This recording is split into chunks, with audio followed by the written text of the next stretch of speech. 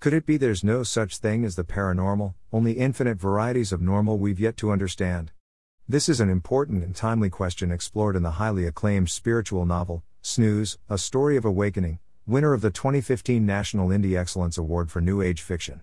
Written with young adult and young at heart readers in mind, Snooze further proved its literary merit by being selected as a 2016 Reader's Favorite International Book Award finalist in the Young Adult Coming of Age category and receiving an honorable mention in the 2014 Beach Book Festival Prize competition in the General Fiction category. Now for the first time ever, this epic visionary tale is being officially serialized, in both readable and audible formats. You're invited to join, either with eyes or ears, Max Stiver, aka Snooze, along the razor's edge of a quest to rescue his astronaut father from a fate stranger than death in the exotic, perilous otherworld of sleep. This inspiring tale interweaves a plethora of paranormal and metaphysical subjects, from Bigfoot and enlightenment to the Loch Ness Monster and time travel via the Bermuda Triangle. In her review of Snooze published in Indie Shaman magazine, June Kent had this to say about what she described as superlative fiction: engrossing, entertaining and occasionally humorous. Snooze also takes a look at a wide range of subjects including levitation, telepathy, lucid dreaming, spirit animals, parallel universes and shamanic-like journeying, giving a wide range of information effortlessly absorbed as you enjoy the story as well as much food for thought. If you'd like your own downloadable review copy to share your thoughts via Amazon, Goodreads and elsewhere, read details and contact the author with your request. Naturally, your generous review would be greatly appreciated even if you simply enjoy the full text now being presented on this blog and numerous podcast platforms. Keep in mind that paperback and ebook versions are for sale. A complimentary online version is also available for your reading pleasure. Important: be sure to follow Snooze to Awaken and/or Saul Luckman Uncensored for alerts as new chapters of the 84 in total that make up Max's extraordinary story become available. Sweet dreams. Snooze, A Story of Awakening. By Saul Luckman. Chapter 54. He was awakened from his disquieting dream by snow weighing down his eyelids. Sitting upright and shaking his head in the faint glow from his fire's coals, he saw tiny snowflakes scatter left and right in the wind. Shivering, and more than a little stiff from the cold, he got to his feet and threw several chunks of wood on the coals, only to realize Xana was standing nearby in the semi-darkness, swaying back and forth while listening intently. Max stood still and listened as well. At first he heard nothing except the howling of the wind, yet he sensed the presence of danger almost physically, like a punch to the gut. No amount of rationalizing could convince him he and Xana weren't in acute peril. With low clouds above, an inch of powder below, and flakes flying everywhere in between, it was impossible to see far in the distance. Happily, just then the wood caught flame and the firelight extended its quivering halo out a ways like headlights pushing into a snowstorm. Xana cupped her hands around her mouth and gave a high-pitched call that, though ear-splitting at close range, seemed to be swallowed straight away by the snowy landscape. "I guess it's just you and me," said Max. No sooner had these words left his lips than he heard another howling much louder than the wind coming from all directions.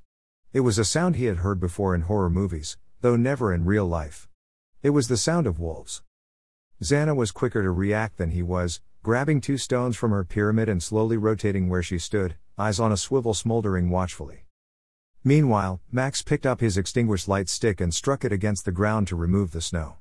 Even as he looked back up, a single menacing form the size of a mountain lion appeared at the edge of sight.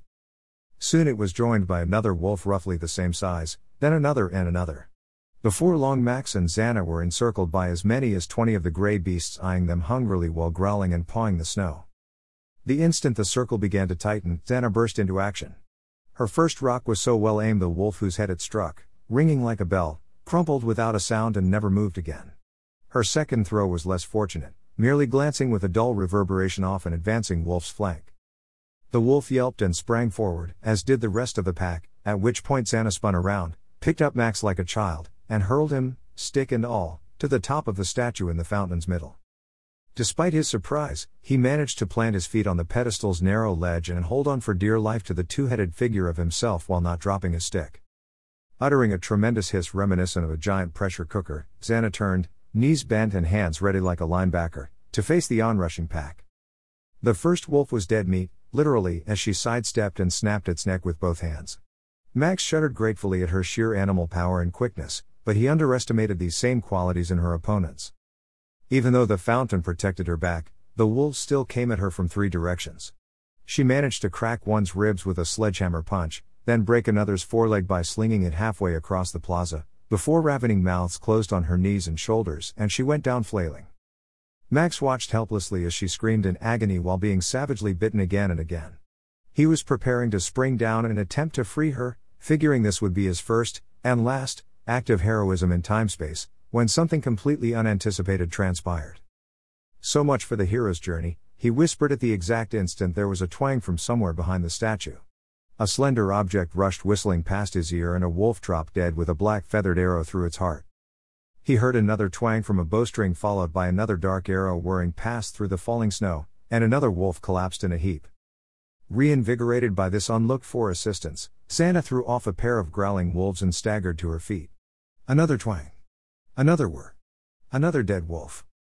At that instant, Max heard what he could have sworn was a person imitating a wolf's howl.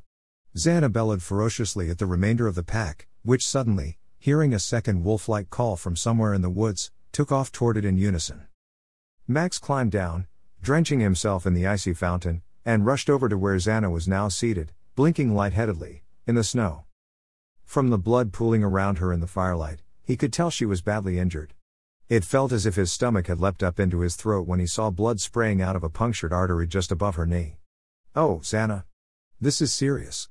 Hang in there, girl." Pulling off his maroon university sweatshirt, he ripped it with the strength of adrenaline into 2 long strips. With trembling hands, he tied the strips into a tourniquet above the wound. Even with a decent tourniquet in place, Xana was still losing so much blood, which came dribbling out between Max's fingers that were compressing the artery. It was only a matter of time before she was lost. Shirtless and shivering, he thought of cauterizing her flesh with fire to stop the bleeding. But the burning wood chunks were so large and unwieldy there was no way to handle them without severe risk to himself. He gazed on Xana's typically emotionless face and was surprised to find written in it a combination of pain, fear, and sorrow. "Xana hurts," he heard her say, loud and clear, in his mind. "The Umbodi helps." Into Max's mental theater suddenly came a vision of Xana with 2 young Bigfoots cradled in her arms. All 3 were laughing hysterically with huge square teeth and shining eyes. He realized he was glimpsing a memory of Xana with her children. Then he saw a memory of his own, himself cuddled in his father's arms watching Star Trek over Thanksgiving on the couch in their home on Tupelo Street. This vision was quickly replaced by Dr. Mora walking in his front door with the news that his father had gone missing and was presumed dead. He viscerally recalled his shock and disbelief, followed by years of suffering. Compassion. That was the name of the feeling glowing brighter and brighter in his heart like an ember fanned by the wind. Soon, shining, the ember began to produce heat. With his third eye, Max could see lines of energy forming and swirling inside him, until a portal seemed to open, at the center of his heart, between time and space. Sucking in a deep breath, tears streaming from his eyes, he felt the limitless energy of space flowing into the circumscribed reality of time like a tempest pouring into a teacup, and the teacup was himself. Quivering, with all the fortitude he could muster, he directed the energy down his left arm into his hand and out through his palm where it remained desperately pressed against Xana's deadly wound. The exterior effect was nothing short of miraculous, as the wound instantly healed without a scar. But the interior sensation was more like being struck by multiple bolts of lightning. Neither here nor there, momentarily bridging the material and cosmic sectors before passing out cold in the snow, Max was like a meteor flaming out rather than fading away. Copyright Saul Luckman. All rights reserved. Introducing Saul Luckman's new visionary novel, Kali the Destroyer. Learn about the single most censored story in the history of the human race, and why it matters today. About the author. Saul Luckman is a pioneering ink and acrylic painter whose work has been featured on mainstream book covers, the fast-paced trading game Bazaar, and at least one tattoo on a female leg last sighted in Australia. Saul is also an acclaimed author of fiction, non-fiction, and humor. His books include the international best-selling Conscious Healing, which you can read free online, and its popular sequel, Potentiate Your DNA, available in English and Spanish.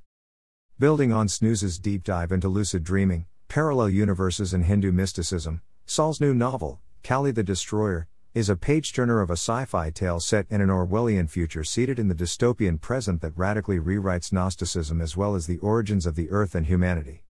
Saul's popular book of humor and satire, The Angel's Dictionary, A Spirited Glossary for the Little Devil in You, received the 2017 National Indie Excellence Award for Humor and was selected as a finalist in the humor category of both the 2018 International Book Awards and the 2018 Best Book Awards.